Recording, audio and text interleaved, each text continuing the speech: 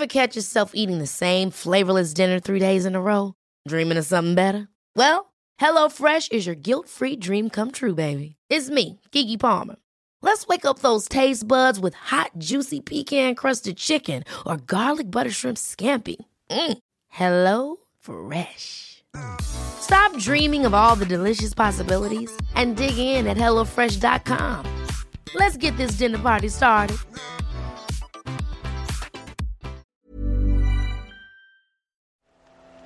The Telegraph. Podcasts.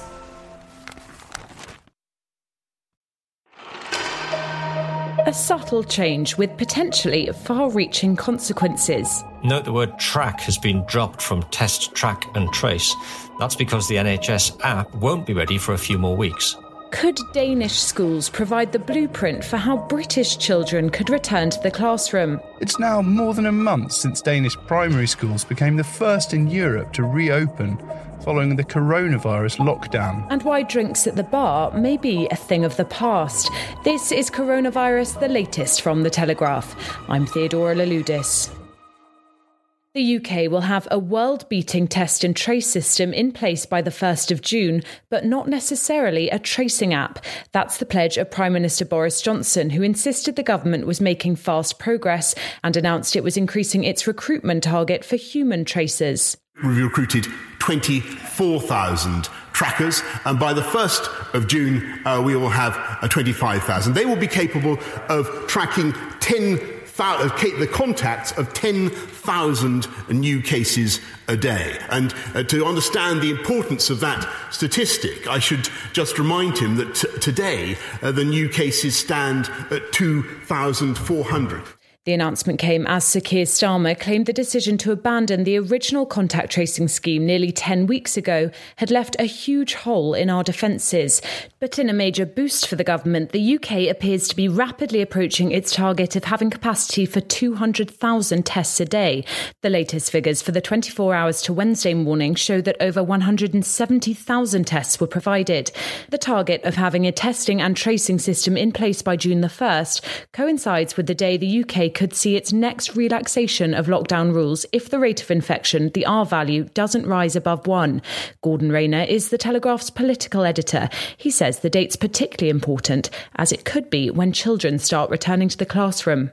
Boris Johnson has insisted the test and trace system will be up and running by June the 1st, which also happens to be the date the government wants schools to go back. Teaching unions have said they want contact tracing to be in place before they will consider allowing their staff to return. So this now feels like a deadline the Prime Minister really must meet. But note the word track has been dropped from test, track and trace.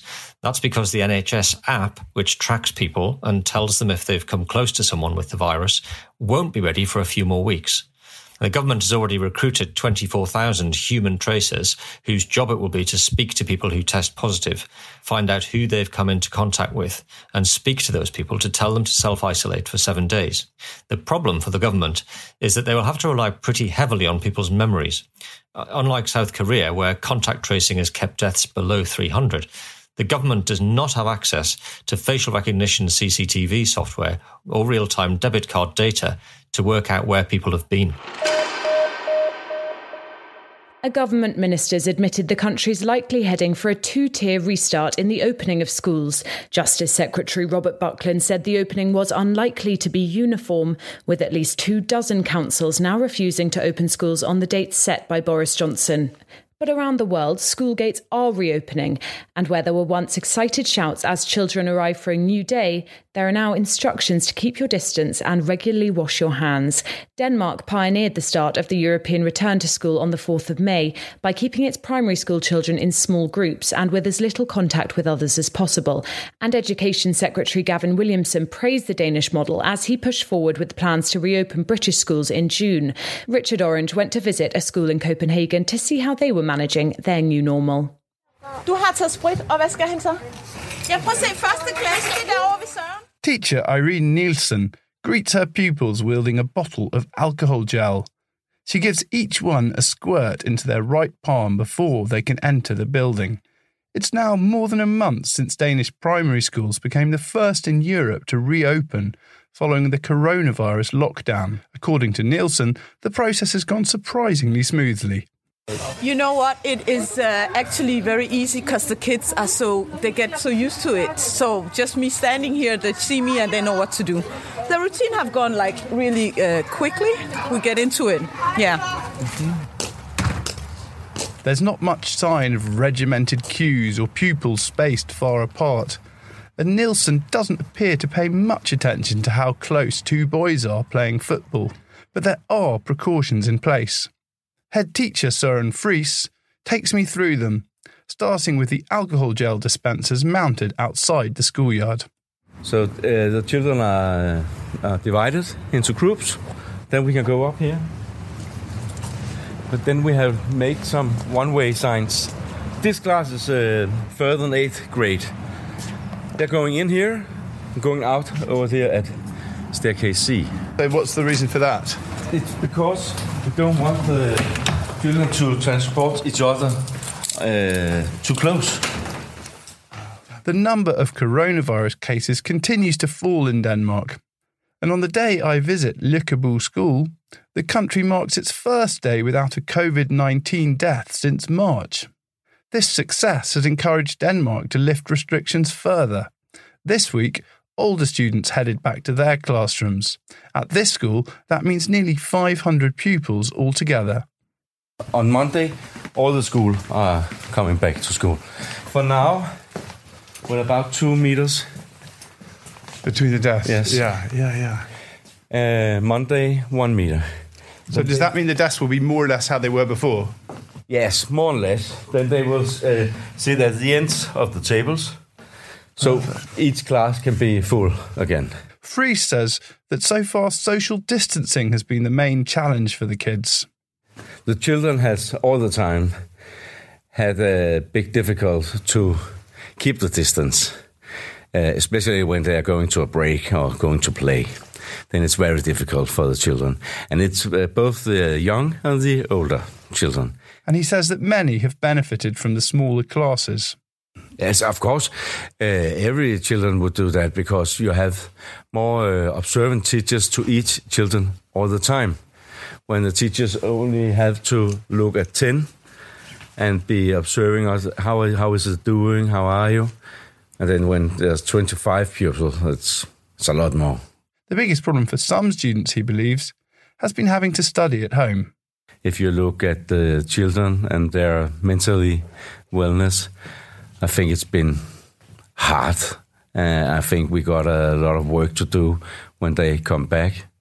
So far, the reopening of Denmark's schools has been a success because it hasn't led to a surge in infections. Perhaps that reflects the skill of its teachers and the good behaviour of its pupils.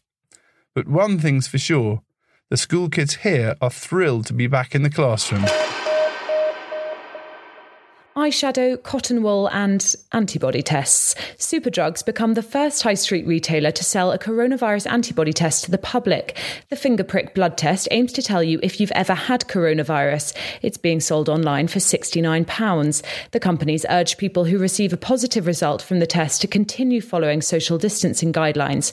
So if the tests don't give you assurances of immunity, what do you actually learn from taking one? I put that question to Dr. Al Edwards, Associate Professor in Biomedical Technology at the University of Reading. These are going to become an essential tool in monitoring the disease and finding out who's had it. And they're a sort of essential tool as part of our public health management strategy. So it's more a case of tracking the disease, finding out more about how it's spreading or has spread, rather than anything that should make people suddenly start hugging their grandparents. Yeah, so absolutely. And that's the thing, is that the trouble is it doesn't eliminate any risk. And so it's not an easy answer on an individual level. And maybe that's the easiest way to think about it, is that it's not a massive benefit on an individual level to you, but it is a terribly important tool for us as a sort of population, as a society to use. And this test has a sensitivity of 97.5%. I think if you were reading this quickly, you could kind of mistake that phrase as accuracy, but there's a difference, isn't there? So the technical meaning of sensitivity is if you have 100 people infected with a disease, how many of them will you detect? So roughly 97 people tested out of that 100 will get a positive result, and only 3 of them will get a negative result even though they have been infected. I think it's also really important to realise that that is sensitivity measured in a laboratory environment.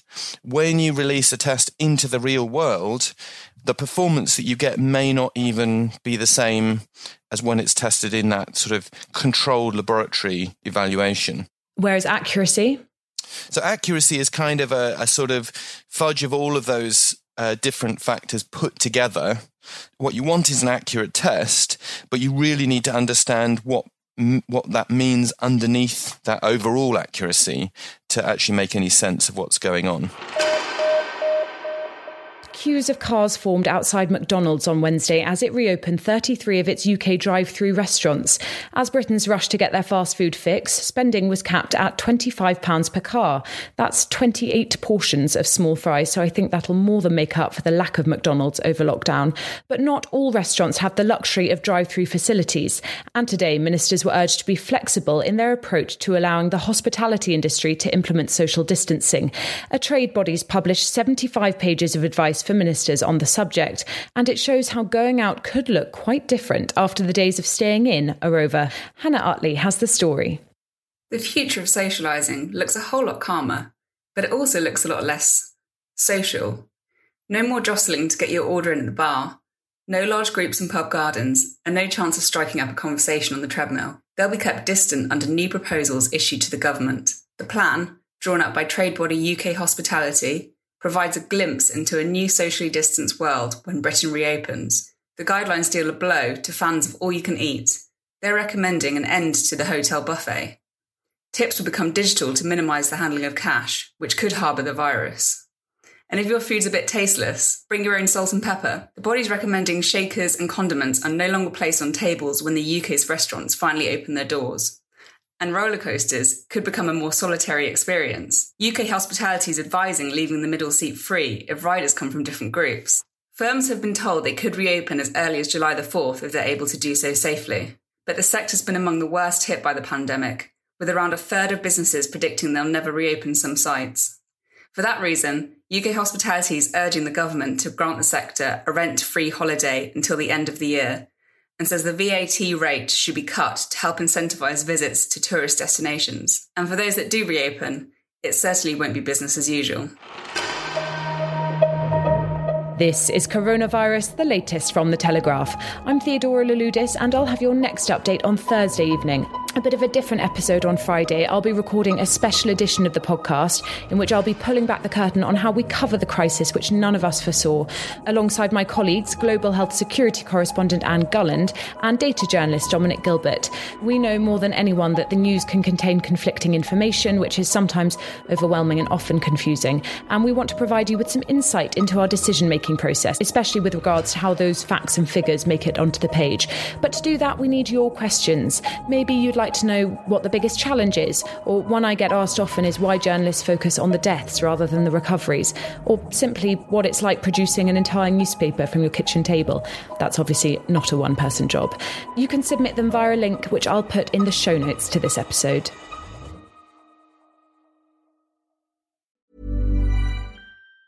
Ever catch yourself eating the same flavorless dinner 3 days in a row? Dreaming of something better? Well, HelloFresh is your guilt-free dream come true, baby. It's me, Keke Palmer. Let's wake up those taste buds with hot, juicy pecan-crusted chicken or garlic butter shrimp scampi. Hello Fresh. Stop dreaming of all the delicious possibilities and dig in at HelloFresh.com. Let's get this dinner party started.